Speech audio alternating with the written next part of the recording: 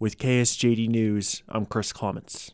Water users in southwest Colorado are not opting into a federal program designed to reduce water consumption. The System Conservation Pilot Program pays farmers and other large-scale water users to curb their use. The SCPP's renewal was included in the omnibus bill that passed Congress in December and is accepting proposals from farmers in the upper basin of the Colorado River. However, according to Ken Curtis, the general manager of the Dolores Water Conservancy District, so far no farmers in Montezuma County are opting into this controversial program. I do not know of any irrigators that ever participated in the prior program in the Southwest.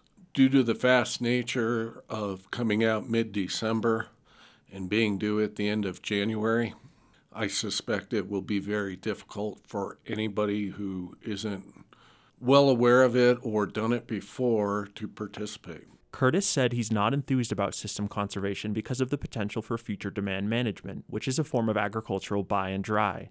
Buy and dry, according to Curtis, describes water transactions that involve a government paying the owner of a farm for some or all of their water rights. A bipartisan group of lawmakers at the State House are trying to launch a new wildfire detection system for the second year in a row. State Senator Joan Ganal is one of the lawmakers behind the effort and says it's important to embrace new technology like this when fighting wildfires. The Senate Agriculture and Natural Resources Committee approved the legislation. This is KSJD News.